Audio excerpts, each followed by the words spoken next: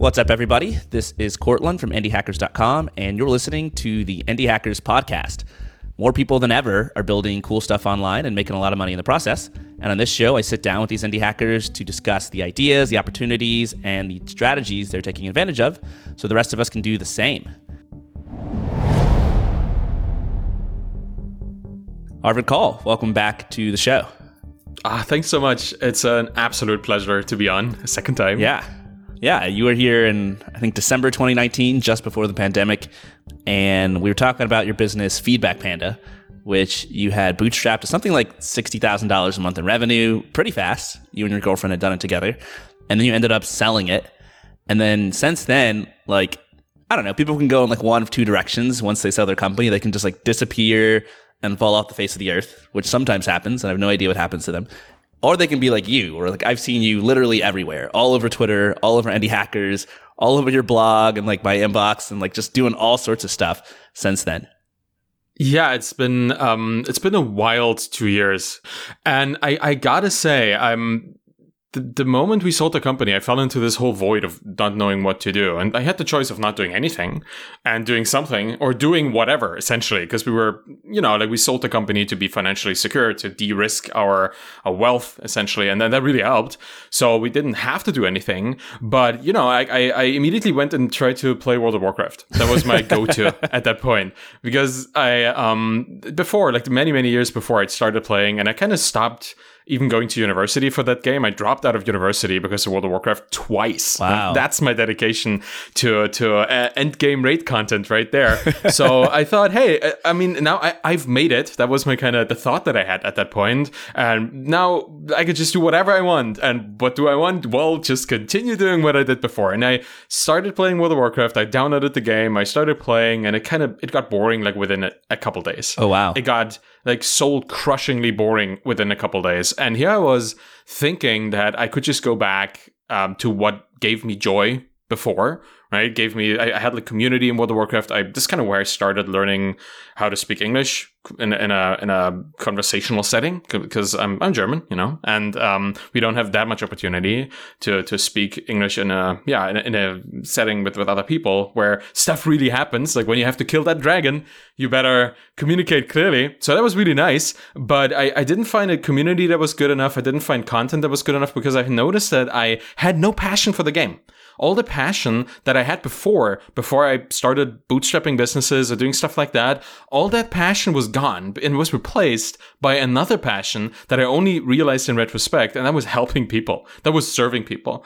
Because with Feedback Panda, we had these thousands of online English teachers that we supplied with a tool that made a difference in their day. Every single day made a big difference for them. And I was able to talk to them through intercom, customer service chats, and build relationships with those people.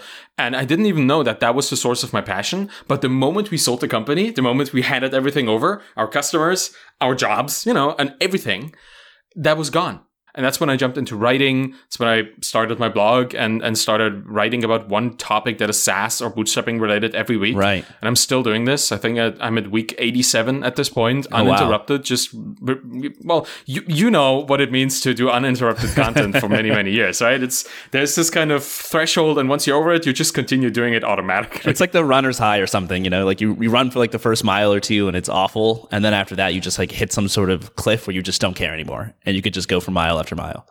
Absolutely. It's kind of, I started a newsletter and a podcast myself because I wanted to have an accountability system, because by nature, I'm kind of lazy when I look at stuff. I'm one of those people that just gets up super late and tries to avoid work until it's too late to do work, And then, I needed a system because I knew, hey, I'm starting this blog. I want to commit to releasing information to people who might need it on their own journeys, who may want to build a business, who may want to sell a business, all these little things. And I knew that within a couple of weeks, if I didn't have a system in place, I'd just stop and play another online game or something, or try go back to World of Warcraft. I don't know. And that's why I set up the newsletter. That's why I set up the podcast. And the moment I had one subscriber, I knew I had to deliver. Every week from now on, as long as I have at least one subscriber, somebody expects something of me. And that really helped. It's fascinating that this process of starting a business that actually helped people and also like made you money and also gave you like this purpose in the world because you're like helping people solve a problem, kind of ruined the things that used to give you enjoyment. You know, you could play games for hours and hours, but then you suddenly realize like that spark is missing. And this game that hasn't changed at all is suddenly boring. And I talk a lot about, you know, the kind of things that motivate people. A lot of research has pretty much confirmed that like when it comes to work and the things that you do, it's having like mastery and being able to be like really good at what you do, which you could do with both a business and video games. It's having autonomy, which is basically nobody telling you what to do, which again, you can have with business and video games. But then the last part of it is purpose. And like, it's really hard to have purpose if you're playing video games all the time. You know, it's like, what's the point? You know, you're earning like this virtual currency or virtual points or whatever, but it doesn't really matter. And when you actually start a company or you're doing something, you can see how that's providing like help for people in the world. And that last sort of puzzle piece fits in. It's like, oh shit, like I've been missing this and I didn't even realize I was missing it. And so every time somebody says something that like, to like, I don't know, a younger version of Courtland would have sounded like cliche or cheesy. Like, I just like helping people. I get it now because it feels so good and it feels like so much better than doing something that might be fulfilling otherwise, but that doesn't necessarily give you that purpose. And I feel like the culmination of all this stuff you've been doing, all this blogging and podcasting and tweeting you've been doing is kind of this latest book you've written. It's called The Embedded Entrepreneur, How to Build an Audience-Driven Business. Why do you think people need to read this book? And who needs to read this book?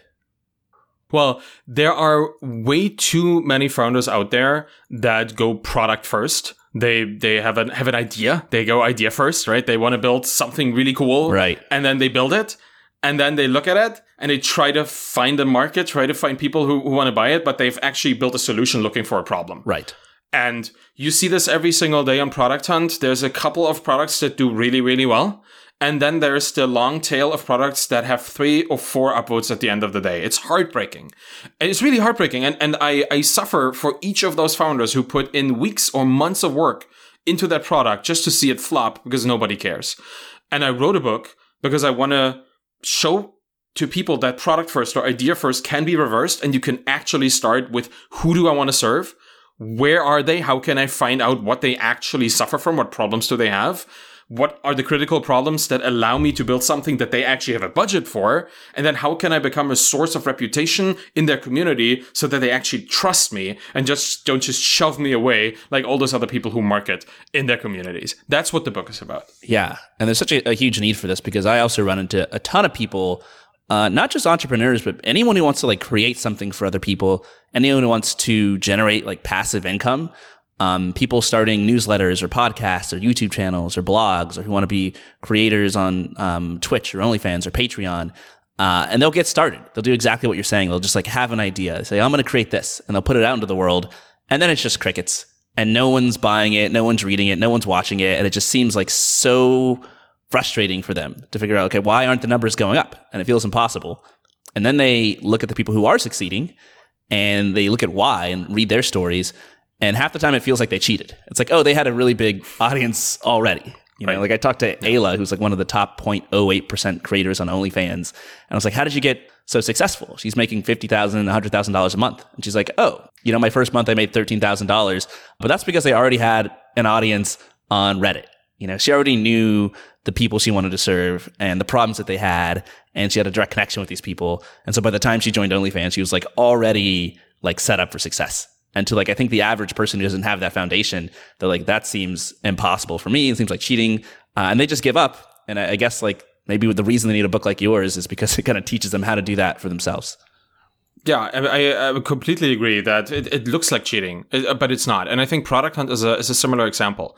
So I launched a book a week ago on Product Hunt, and it went to #1 immediately because I just posted on Twitter, hey people, it's on Product Hunt. And I have an audience there on Twitter, 20 some thousand people.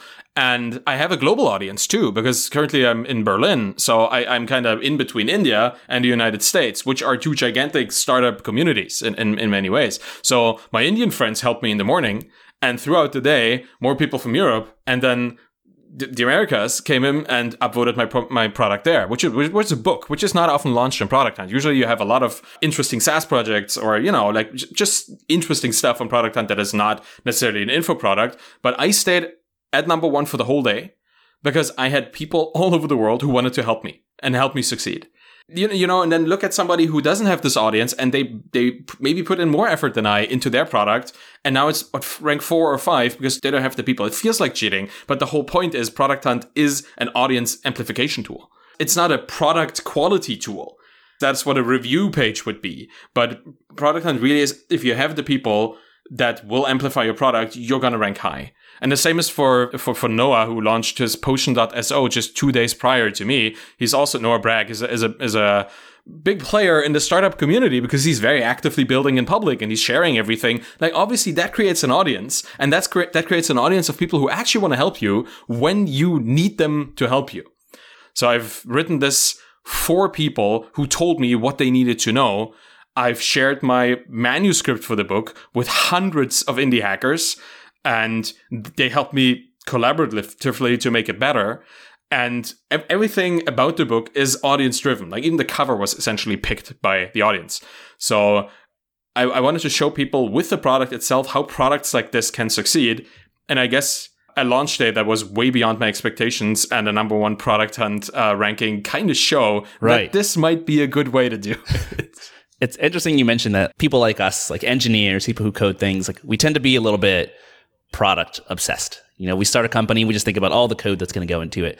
But literally everybody I talk to starting a company for the first time has this same sort of affliction. They think about the thing they have to create, the thing they have to build. You talk about a book, they immediately start thinking about the cover for the book and the title for the book and all the words that are going to go into the book. But they don't think about like all the sort of the invisible part of that iceberg that's beneath the surface that nobody really sees, which is like all the research that goes into figuring out like who this book is for, who this product is for, etc.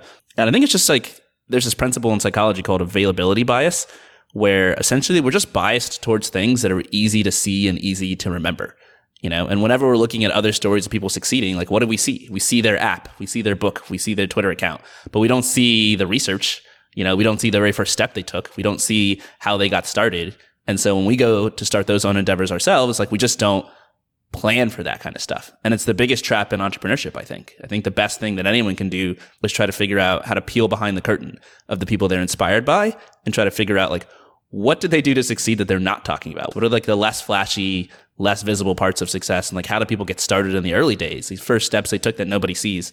And hopefully, this podcast is doing some good work to help people uncover these steps. And then there's another thing, and I'm so happy to see this becoming less of a problem and more people actually looking into this. And that is the stereotype that engineering people or people from a technical background are not good people.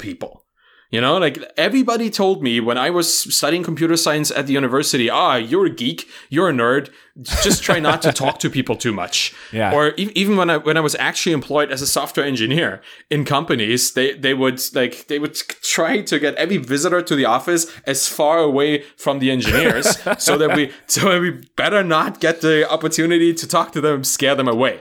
And as long as this notion still exists in our minds, that as a technical person, we shouldn't be talking to people, we're going to have a really hard time talking to people before we start our technical work. We will never be able to go to our potential customers, go to our prospective audience members of the future and ask them, hey, I'm just really interested in what you're doing. Can you explain to me how a day looks like in your life? Or this seems to be a problem that you have encountered in the past. How are you currently solving this? We are not asking these questions because we're afraid that they're going to think, the nerd is talking to us. Let's not talk to them anymore. It's kind of funny, but it makes me super sad because I see all these super talented engineers limiting themselves because they think that this is actually true. And I used to think I'm an introvert. Just trying to make this clear here. I used to think that I'm introverted because I didn't like parties and I don't like hanging out with people that talk about stuff that I don't really relate to. Yeah, put me in front of people that actually care about the same things that I care about. I'm extremely extroverted because there's a resonance between those people and me.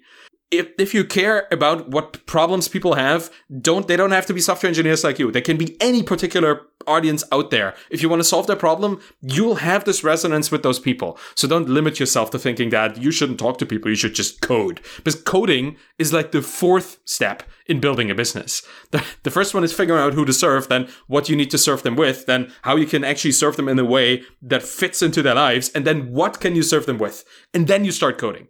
But that's like weeks or months into this whole process. I would love to see more people doing this. Michelle Hansen, you had her on the podcast too. She's currently writing a book called Deploy Empathy, and she's working on this whole idea of being able to talk to customers and how to do it right. And she's been recently very active in sharing sources on Twitter about how this whole notion of engineers not knowing how to talk to people is actually crap. Like, it's not right. It's wrong. It's actually the reverse of that. Like, engineers are usually so problem-minded that if you let them talk to people with the right guidelines and frameworks, they're going to be much more effective at actually sourcing information from them.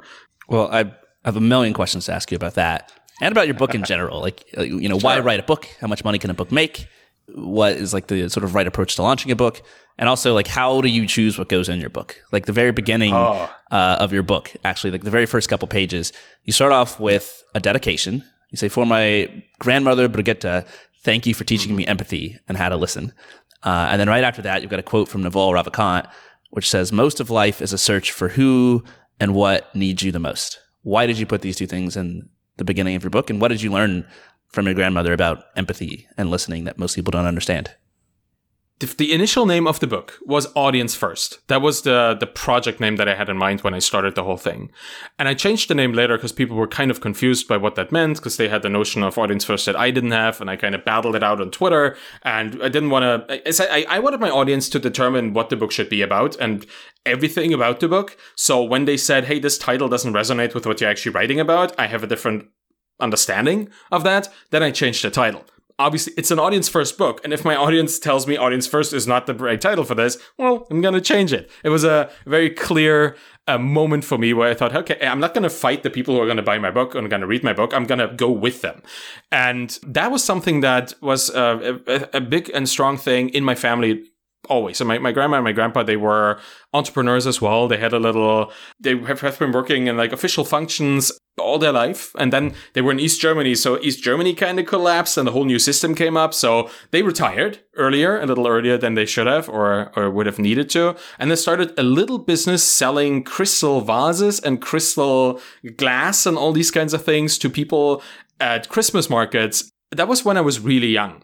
And they took me to those markets and put me in the booth. And I was the only person, I think at age 8 or 9, that spoke a little bit of English. It really tiny phrases back then. And I was a really small kid, maybe, 10-ish, 11-ish or something. So I was in the booth and I was trying to communicate to these Japanese tourists that this vase is like $10 or something. It was pretty hilarious. They just had me involved in the business. And they taught me to listen to people and to interact with people in a graceful way, trying to put myself in their shoes when they talk to me, when they get upset about something, and try to figure out how you can make this a win-win situation for each other. And then there's countless other examples in my personal life on how my grandma was always there for everybody in the family, listening, observing what they needed, and only then acting later. And that's the impetus behind the book. And it's the same. The Naval quote goes into the same direction. There are people out there who are uniquely suited for your intersection of skills and experiences. You have something in your life that is so uniquely yours that is perfect for them if you go to them and help them with something. And I believe that it's much better to find the people first and figure out how you can match their needs than to build something and try to find somebody who you could stuff it into. And maybe to answer the question, why write a book? Because I like it. Honestly, writing a book is the most liberating and enjoyable thing that I've ever done. Also, there's no deadlines because I'm self-publishing and I'm writing for an audience that is appreciative no matter when I release. I wanted to have freedom in my life. We sold the company to get to financial security and to scheduling security. Like, I didn't want to have anybody tell me what to put in my calendar anymore. I wanted to be the only person that has control over my calendar. And I have that by writing. I write when I write. I write when I feel like it. I write when I find inspiration. And when I don't find inspiration, well, then I don't write. I'm my own boss in that regard. And that's why I wanted to continue doing this. And I saw people really enjoyed my first book. And I thought, if they enjoyed that, it seems to be good enough to continue using this particular medium as the medium of expression for what I had to say. Yeah. I was talking to Rob Fitzpatrick. He wrote The Mom Test, which is such a useful sort of guide and handbook for learning how to interview customers. Because it's so easy when you're asking people like, what do you think about my idea? To ask the wrong question. And everyone's like, yeah, I think it's great. And then you like spend a bunch of time building it and they don't use it.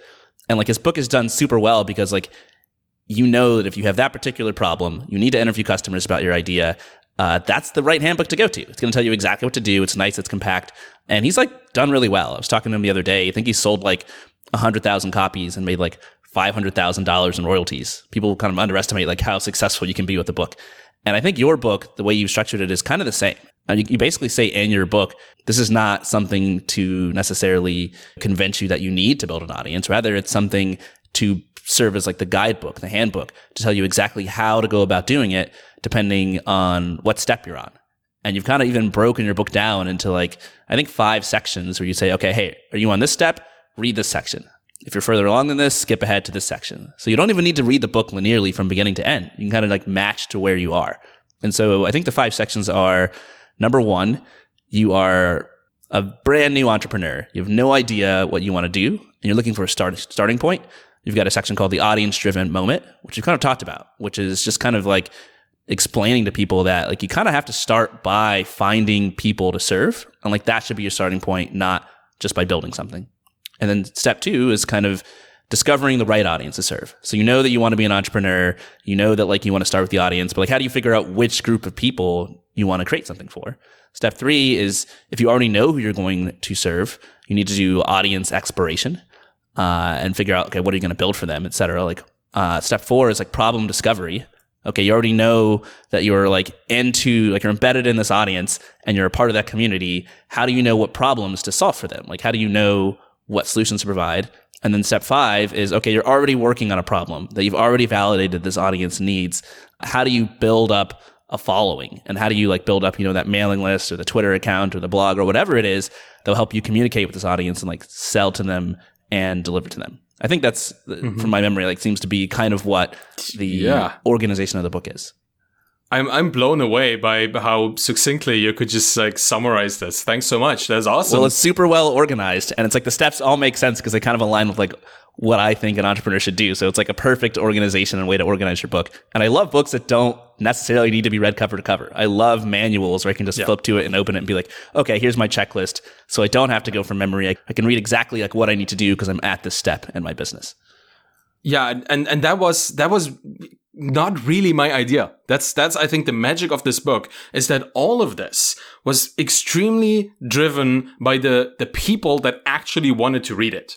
So I involved people on Twitter from the first day when I tweeted about the fact I want to write a book about this particular topic. What do you want me to write about?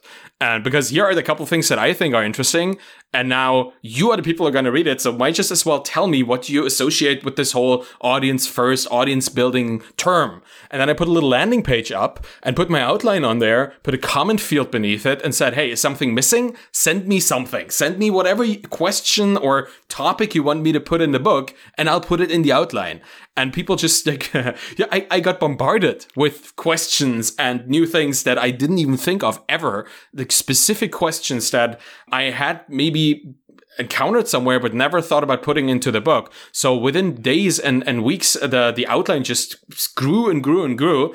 At the same time, I had a little ConvertKit email capture there telling people, hey, the moment I'm writing the manuscript, I'm going to involve you. And people sign up. I think I had 550 people signed up to my alpha reader list, and I involved every single one of them because I started writing the book on January 1st, 2021. I finished writing the first manuscript on January 31st, 2021. So I took a whole month every single day writing as much as I could because I wanted to get it done. I wanted to get the first manuscript out there so people could actually change it and make it better. And it had a couple sections that are now not in the book anymore. And it had a couple of sections that were much longer than they should have been.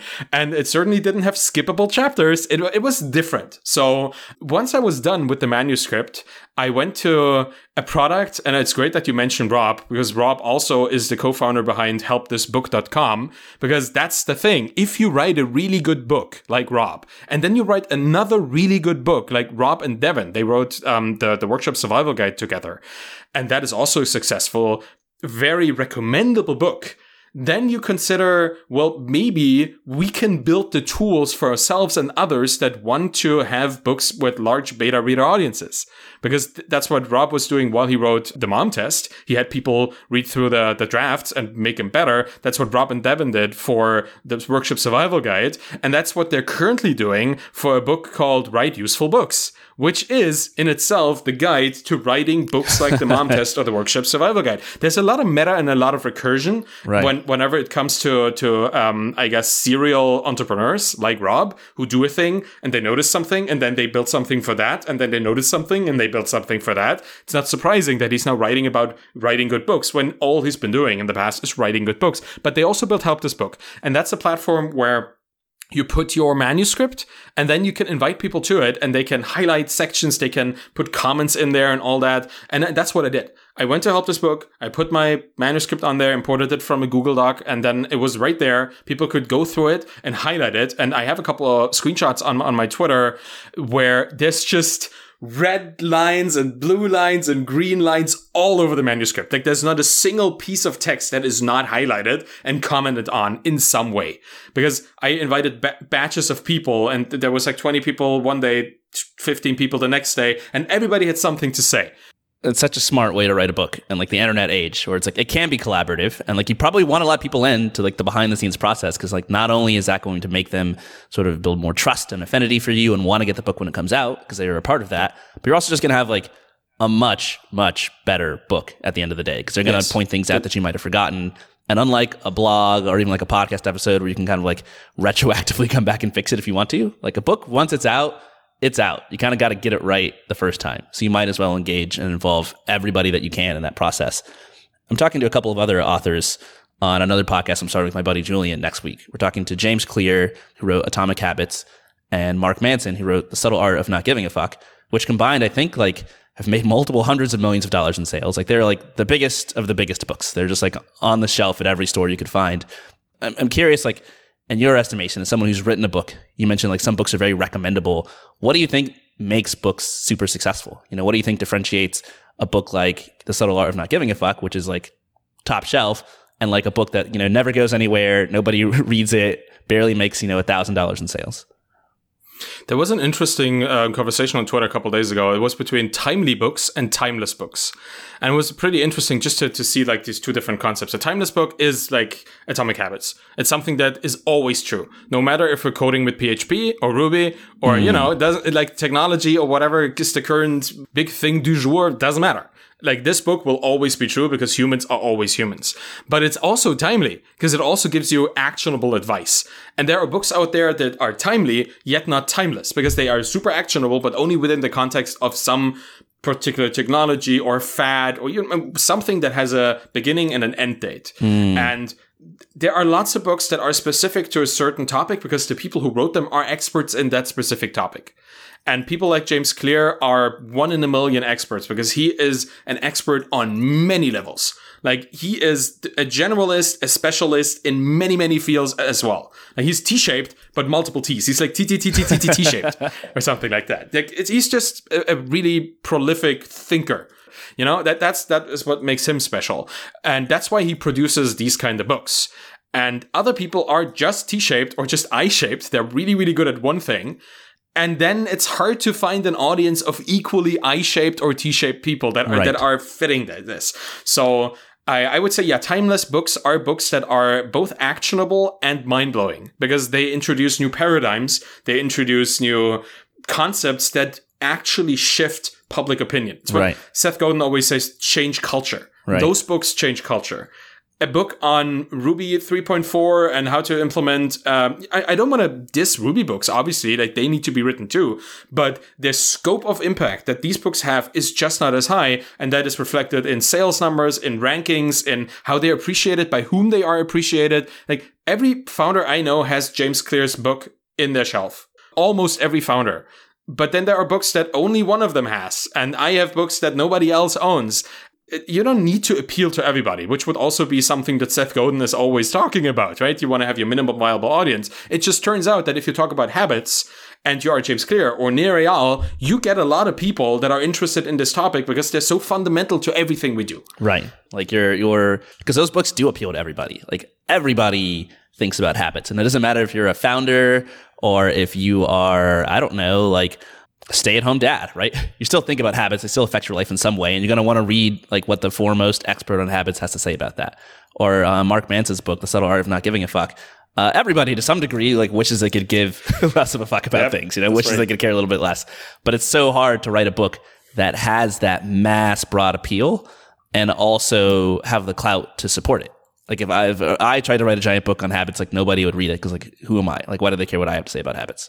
So what I want to do is make this episode as actionable as possible. I don't want to give away everything in your book, but if you don't mind, we can go through these 5 sections. I think we've covered the first one a lot, so maybe we'll go through the other 4 sections and try to extract something actionable. So somebody who's trying to build a business can, I don't know, take away something they can do today and get to the next step. So maybe we'll start with the audience discovery section of your book. You've got a good quote at the top of it. So there are many fish in the sea, but never let a good one swim away. So this section is all about, okay, there's lots of different audiences that you could potentially serve. There's lots of different groups of people out there that you might want to work with, that you might want to make your audience. How do you choose the right one? What tribe should you go after? It's fairly straightforward. First, you become aware of the people you could potentially help.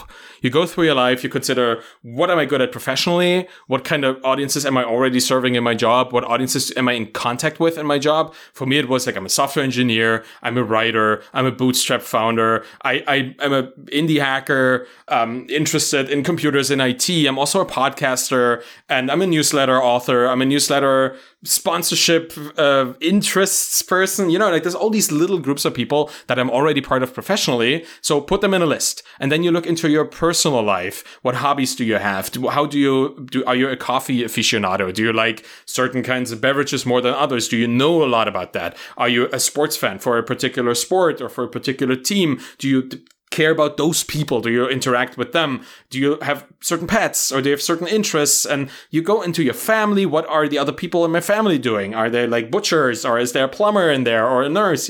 All these things, and you put them in a list. You just have all these things that you could potentially serve in a list.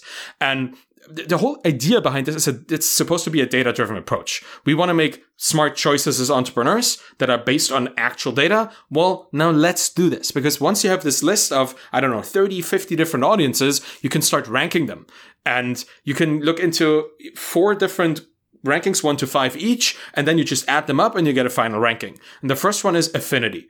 How much do I like those people? Because I noticed one thing when I did my list. On my list were tax advisors and lawyers and notaries. And as much as I know that they have a lot of money to spend on stuff, bureaucracy is just not my thing.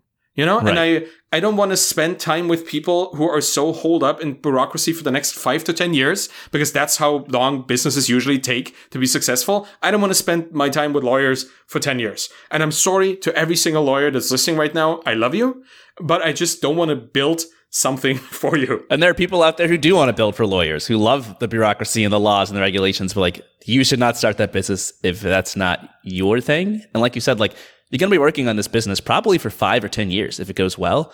And in my experience, the thing that controls your happiness the most as a founder is exactly what you're saying, affinity. Do you actually like the people that are your customers? Because if you don't, you're going to build a business that you really don't like running. And if you do, you're going to build a business that's an absolute joy to run, even if you're not making that much money.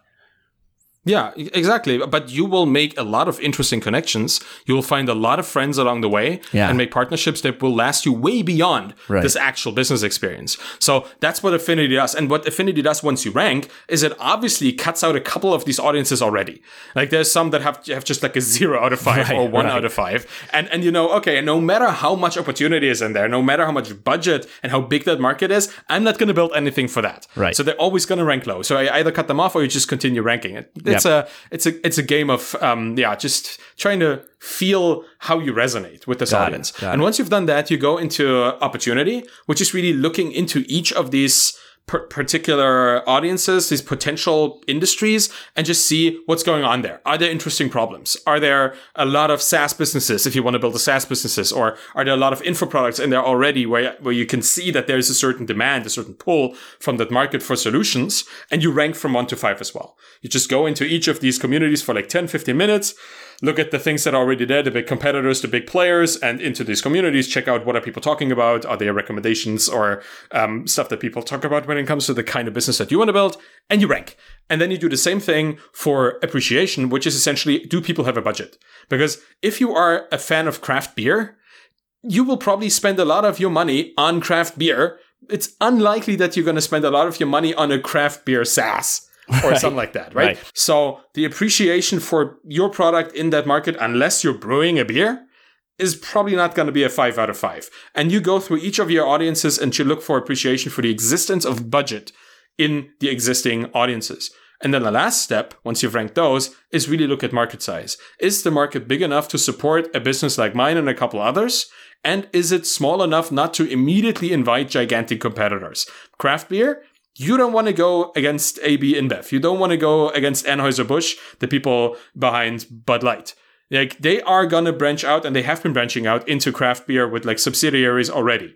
So, and if you want to create a beer, you really want to probably be very local, or a beer related product. You want to make it very specific so that you don't fall into competition with these companies immediately. So let's recap this audience discovery session, because it's a super actionable tip, and it sounds like a lot. But again, if you're going to spend months or years on a business, like, this exercise doesn't need to take that long. Maybe it's even just like a few hours of just doing a little bit of planning so that you don't waste like years of your life doing the wrong thing. And so step 1 is awareness. You just look at your personal life, your professional life, your hobbies, your interests, your friends' hobbies and interests in social groups. And you just like list all of the different audiences and communities and interests that you have that other people also share with you. And then step 2 is you just rank these things. So you rank them by affinity. How much do you like these people? You rank them by opportunity. Are these people actually spending money on interesting problems? You rank them by appreciation. Do these people care about these problems enough to actually have a budget and spend, a decent amount of money on them? And then by market size. How many people are actually in this audience? And at the end of this process, you'll be able to see, okay, these are the audiences that not only am I already a part of or that I really like, but that score high in like all these categories. And these are the people that I should probably serve with my business. And so then now you've got this audience. You're like, okay, this one scored higher than everybody else. I'm super jazzed about this audience. Of course, most people will have skipped this first step. They will have just started creating or building something. But let's say they did this. Now a lot of people are going to have, they're just going to be itching to start building. Like, okay, I know who my audience is. I'm just going to start creating something. But for you, it's still too early to do that. You have this extra step that's called audience exploration, where you need to actually explore this audience that you've chosen. What does that process look like, and why is it important? So the idea is you go into the communities where your audience is already hanging out right now, and then you shut up. That is what I would like people to do. Because many people go into these communities and immediately start advertising stuff. And that is the worst thing you could do if you just joined a community somewhere where people are trying to help each other and support each other, is to become a marketer. Like, it's, I coined a phrase, dwell, don't sell. Just go in there and be there and stop promoting. Because what you want to do is actually observe people, understand them. You want to look into this particular group of people in this community and see, first off, what are they doing? What do they care about? How do they communicate about this? What are the things that are problematic to them? What are the problems that they talk about? What are the solutions that they talk about? What tools are they using? What language are they using? And it's not going to be a thing of a couple days. Maybe that's one of the most important things to talk about here. This is a long-term project. You're trying to build a business that leads to your financial stability or financial security. Mm-hmm. You're not going to get there by spending 2 days in a community and you're going to have this light bulb moment and you're going to be a billionaire in a couple of weeks. It's not going to happen. And so much of this is just, again, it's just patience. Like, if you have the patience to just chill out for at least a few weeks and just learn, you'll go in a much better direction than if you're impatient. You're like, I've read this forum a bunch of times. I figured out everything I need to know. Like, I just need to start advertising, or I need to start building. And if you can just take the time to sort of aim where you're going to go, you're going to just basically build a much better business. What if you already are part of a community though? Like, let's say you did this whole audience identification step, and you pick like, I don't know, like comic book nerds or their audience that you're going to serve. And it turns out that you've already been like a part of like the comic book forums and discussion groups and conventions. And you've been a part of that for like years and years. And you already kind of feel like you know the community. Do you still need to do this whole audience exploration step? Well, you're kind of already doing it. That's the great thing about it. Like once you're in the community, you are listening to what people have to say. But if you have been a comic book nerd for the last, I don't know, like 20 some years of your life, then you know what the term near mint condition means or stuff like that. You don't need to understand the lingo because you already know it. And what the only thing you need to do now is to consciously act on stuff that you wouldn't have consciously thought about before. Because now you're trying to build a business for these people. Now you're not just in there to be part of the community, but you're now actually in there to meaningfully empower this community with or through a business. Before that, you might have already empowered people or engaged with people. In some ways, you might have commented and celebrated with them when they found like a rare edition of a comic book somewhere, or you might have organized with them to go to Comic-Con back when we could still go to things. There's this whole already existing interaction that you have. And that is obviously the best situation to start embedded exploration in, because you're already more than halfway done. If you join a new community that you've never been part of, you have to go through all these hoops, jump through all these hoops again. You have to figure out who are the important people in here that people follow. Who are the influencers in this community? Where are they? How can I find more of them? Where else are people, right? If you're in the comic book community, you know the forums that people go to. You know the WhatsApp groups that already exist, the Telegram groups that exist, the Twitter hashtags that people use, the Facebook groups that exist. You already know that. You have this graph of communities in your mind because you've been in all of them.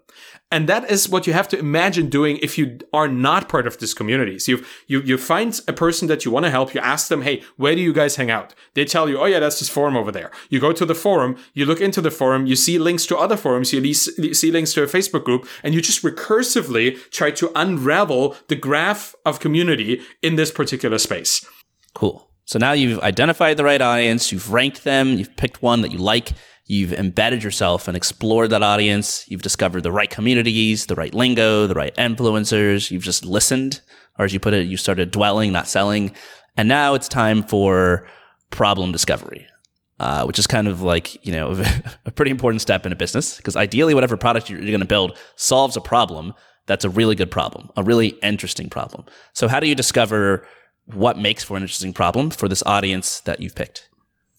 Again, you listen, you observe, because people talk about problems without talking about problems. It's an interesting thing, but in any community, you'll have people complaining about stuff. And many of these complaints can actually be traced back to an underlying problem that they either are not aware of or they're not explicitly stating. You can look at Eugene Schwartz's the scale, the awareness scale. It's a marketing term, right? The whole idea is like, how aware are people of the product that I have or about the problems in the space? And you can kind of rank things along those scale. There's like completely unaware people don't even know they have a problem. They're just confused by why stuff takes so long. And then there's like problem aware, where people know that there's a problem. They don't know that there's a solution yet. Solution aware, where people know the problem and that there are solutions. They just don't know which is good. And then finally you have product aware, where people know all the solutions in the field. And you now only have to get them to most aware, where your product is the best product out of the existing products in the field to solve their problem. That's kind of the scale. And along each of these steps of the scale, I found there's a kind of message that you can find in communities. If people are problem aware, they will ask for help. And that is a very clear sign that there is a problem there that people don't even know that there's a solution for. And then if you go up that ladder, and you look at the solution aware people, they're asking for recommendations. What tool do I need to use to solve my problem? So they know that there are tools out there and they just ask, like, oh, I need a customer service tool. What's the best little chat bubble? And then, you go up the next ladder, and that's the product aware. That's where people ask for alternatives. I've been using Intercom. It's getting too expensive. What's a cheaper version that does everything that I need to do for my customer service? So what's the underlying problem? Apparently, the existing incumbent providers are too expensive. So maybe you can build something that is cheaper, has similar functionality, but needs to target a completely different segment of the market that doesn't make as much money. So all of a sudden, new problem, right? And one thing I think people overlook often is that just because people have a problem doesn't necessarily mean they are complaining about it. Sometimes you can just look at what people are doing. Look at the way that they're spending their time, or you look at the way that they're spending their money. And if you sort of work backwards from there, like people generally spend time and money on solutions to problems. And so a good example would be, I had Evan Britton on my podcast a while back. He is the creator of a website called famousbirthdays.com, which gets like untold hundreds of millions of page views every single month. And like the problem he's solving is that Gen Zers really want to know information about their favorite influencers on TikTok and Instagram. And like they weren't like sitting around on forums complaining like, I want to know more information about my favorite influencer. They were just Googling it. They were just searching it. Like they were taking action and spending a lot of their time to look up this information, which he could work backwards from and say, oh, this must be a problem that people can't find this information. I guess it's not on Wikipedia. What if I made a website that had all of this information? And so his like number one signal is like, now that he's made this website, is he just looks at all the data from his search bar. And people go to his website and they'll type in information on this star, blah, blah, blah, blah, blah. And then he knows what to build, not because anybody's complaining about something, but because they're trying to solve a problem and he knows he can build a better website for it.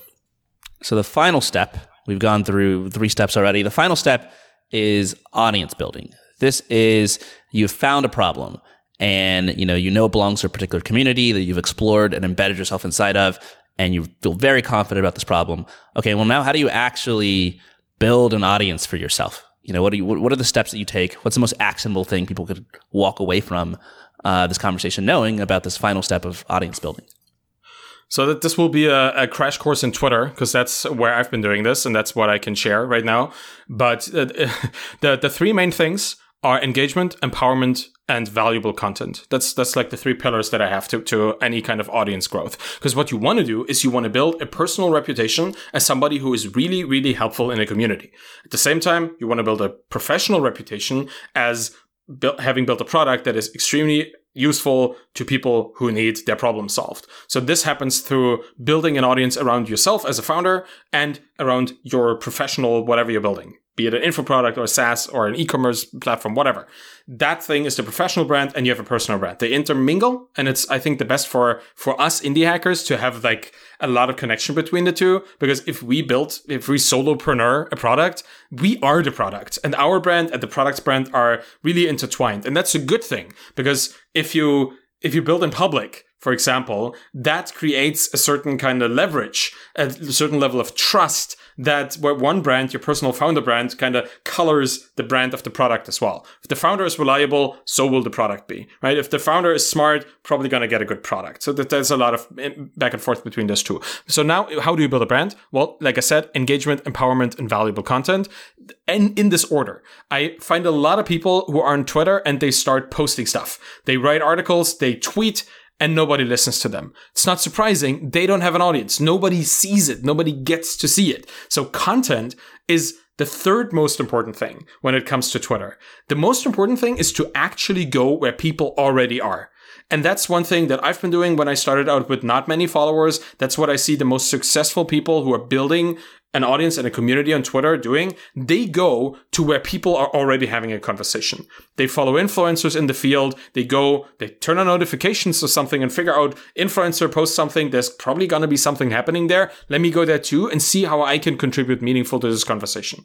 And if you do that enough, you're essentially doing what I call the audience audition. You go to somebody else's audience and you audition for their attention by being helpful, by asking interesting questions, by giving the first-hand account of certain experiences, or by sharing something that you know. You don't need to write an article on something. You can just be on Twitter and ask somebody, have you thought about this? Yeah. That is content enough.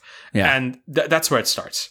I like to think of sometimes like the online landscape as analogous to like a real-world location. Because sometimes when you're online, it's like it's easy to just tweet into the void and be like, why is nobody responding or listening to me? But like it's kind of like going to a party and then like finding a corner where nobody's listening and nobody is, and then just like talking and be like, why is no one listening to me? Well, it's like you just went to like the empty part of the room, right? But if you imagine Twitter as this party, well, go to like Paul Graham's Twitter account where there's like 100,000 people all gathered around him talking about different things.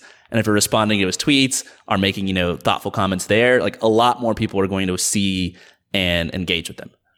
And those are the people that you want to actually talk to, right? Because you know, particularly if we look at people following other indie hackers that are actively building products, like those are very likely the same people that if you build a product for indie hackers or for software developers or something, that would like to follow you. because you're on a similar journey and you have something meaningful to contribute that might be similar to what other people are saying, but uniquely colored by your own experiences. So if we go to those people and audition for their audiences, the likelihood of them converting, and I don't really like to use marketing terms here because it's really about building relationships with people, but about them wanting to have a relationship with you is so much higher than if you just yell into the void, or even worse, like pay money for this thing to distribute it to the other people, right? You don't do paid ads when you want to build an audience. This comes through organic interaction between real human beings talking about real things. And again, like I've said this 3 or 4 times now, but like this is all kind of patience, right? All the things you're talking about right now, you're going to be able to do these things well on Twitter or any other social network because you are patient enough to do the beginning steps. If you want to go to where people already are, that means you have to know where people already are, which means you have to know like who's an influencer in the space and what they have to say, which means you have to have done like the earlier steps. And I've seen like so many things, if you want to do the empowerment thing, for example, if you want to help people and actually just sort of give before you get, you have to know how to help people, which means you have to have done a bunch of research about what the audience wants. So again, you had to have started at the earlier steps. And I've seen so many people on Twitter who are doing exactly what you're saying. Like they're just helpful.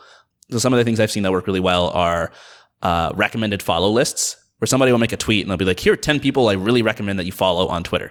And for every single tweet in that thread will be a person and a really, warm description of why that person's awesome and maybe a link to one of the person's great tweets. And it'll be just like a thread of like 10 or 15 people they recommend that you follow. And then every one of those people will be like, feel so like great that, you made this thread recommending that people follow them, and they'll probably follow you back or maybe even retweet it, et cetera. And you're helping your audience because you're like telling them who to follow and where to get good content on Twitter. And like, that's just giving, and getting in return. Or what you're saying, like retweeting, like especially if you retweet somebody's tweet with sort of a quote at the top with your own thoughts. Almost everybody I know who tweets anything, no matter how big their account is, they look at all the retweets and everything that people said about their tweet, and they're going to notice it if you're consistently saying good things about their tweets. Or one thing I did in the early days of Indie Hackers is if somebody said something smart, like if Amy Hoy had a really good quote in a blog post or something, I would make a tweet and I would just kind of Photoshop her quote, and then I would tweet it from the Indie Hackers account and just talk about it. And then like whoever had the quote would always engage with that and feel so flattered that we're talking about their ideas, et cetera. And so like, there's just so much you can do to connect with people who have bigger audiences than you and show them that you're engaged, and then like help your followers in the same breath. Yeah, it all boils down to supporting other people. That's really the main thing here. And if you want to build an audience, you just help people help themselves, or help people succeed, or help people find whatever they need. It doesn't really matter. Just help them, support them, be there for them, and be a voice for them. This is a lot of stuff. We like barely scratched the surface of your book. You go into so much detail about each of these steps, and there's a ton of like actionable sub steps. And I think for a lot of people who want to get started, they can feel overwhelmed. It's like, oh God, this is like so much to work on. My advice for people who feel that way is that's why the first step is the most important. Pick an audience, a group of people that you really, really like, where it doesn't feel like work to be part of that community and to engage with the influencers. You feel like lucky and kind of privileged to be able to do it, and it makes you feel good about yourself. And then none of this feels like work. Like it doesn't feel like work to me to like talk to people like you, or talk to other founders, or go to events with founders and like tweet this kind of stuff, because it's like, it's just fun. It's the people like I naturally want to be around. So if you get that step right, all these other steps are actually kind of just like playing. But if you get that step wrong, all these other steps feel like work, and it feels like too much stuff to do. And you wonder how other people have the energy to do it. And it's because they're actually interacting with people that they love and they want to be around.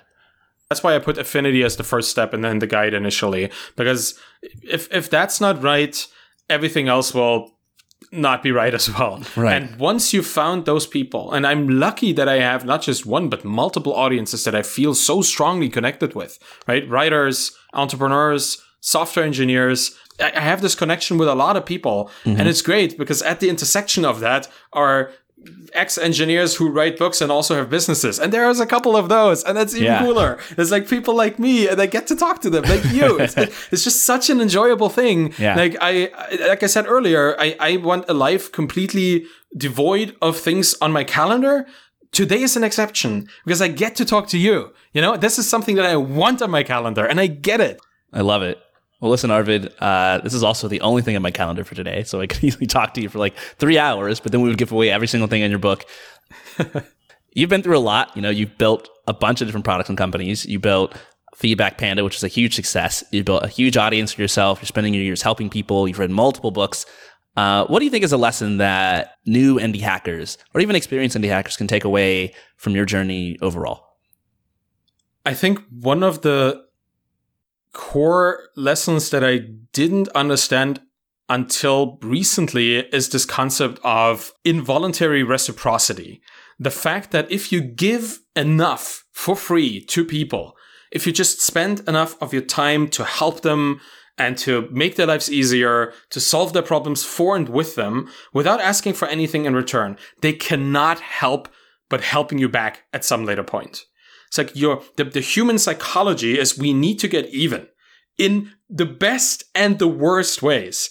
And if you help, they want to get even by helping you back.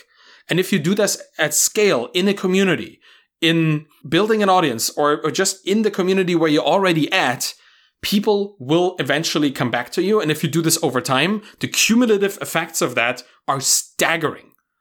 And you have to trust that by giving without asking, you're inviting these opportunities in the future, because it will always look bleak when you start. Nobody's listening to me. Nobody cares. I don't know what I'm doing. Nobody knows what I'm doing.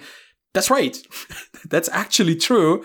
And that's fine. So just continue, because you're going to do more the next day and you're going to do more the day after. And over time, your advantages, the possibilities, and the opportunities will accumulate into something meaningful that will have life-changing effects for you. And you have to trust that. And I think if you understand this involuntary reciprocity as a basic concept of human nature, you'll be fine. Just give and help and support. I love it. Involuntary reciprocity. Keep giving. Trust that it'll come back to you. And honestly, you don't have to be that much of an expert to give. You spend an hour a week learning something. Guarantee you there's millions of people out there who have not spent that hour who would love to know what you learned.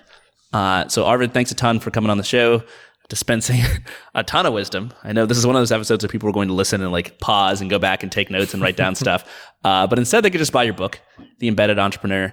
Where could people go to find more about your book and about you and your writings and everything you're working on online? If you want to learn more about the book, just go to embeddedentrepreneur.com, where I have a cute little landing page set up. And honestly, if you just want to check out what I'm doing, go to my Twitter, Arvid Kahl, ARVIDKAHL. That's where I'm every single day, every minute of every single day interacting with people, because that's where my people are. So I want to be that too. And I have a blog and a newsletter and a podcast called The Bootstrapped Founder. It's on thebootstrappedfounder.com, so you can check that out too. I write something about bootstrapping SaaS or selling businesses or audience building every single week, so you'll find something cool there as well. But yeah, come to my Twitter. DMs are open, so come at me. I can take it. But no, if you have a question or if you have anything that you want to share with me, I'll be there and I'll respond to it. So I love to hear from founders and people who are in this field and want to make something meaningful happen. That's where I am. All right. Thanks again, Arvid, for coming back on the show for a second time. Thanks so much, Courtland. It was awesome.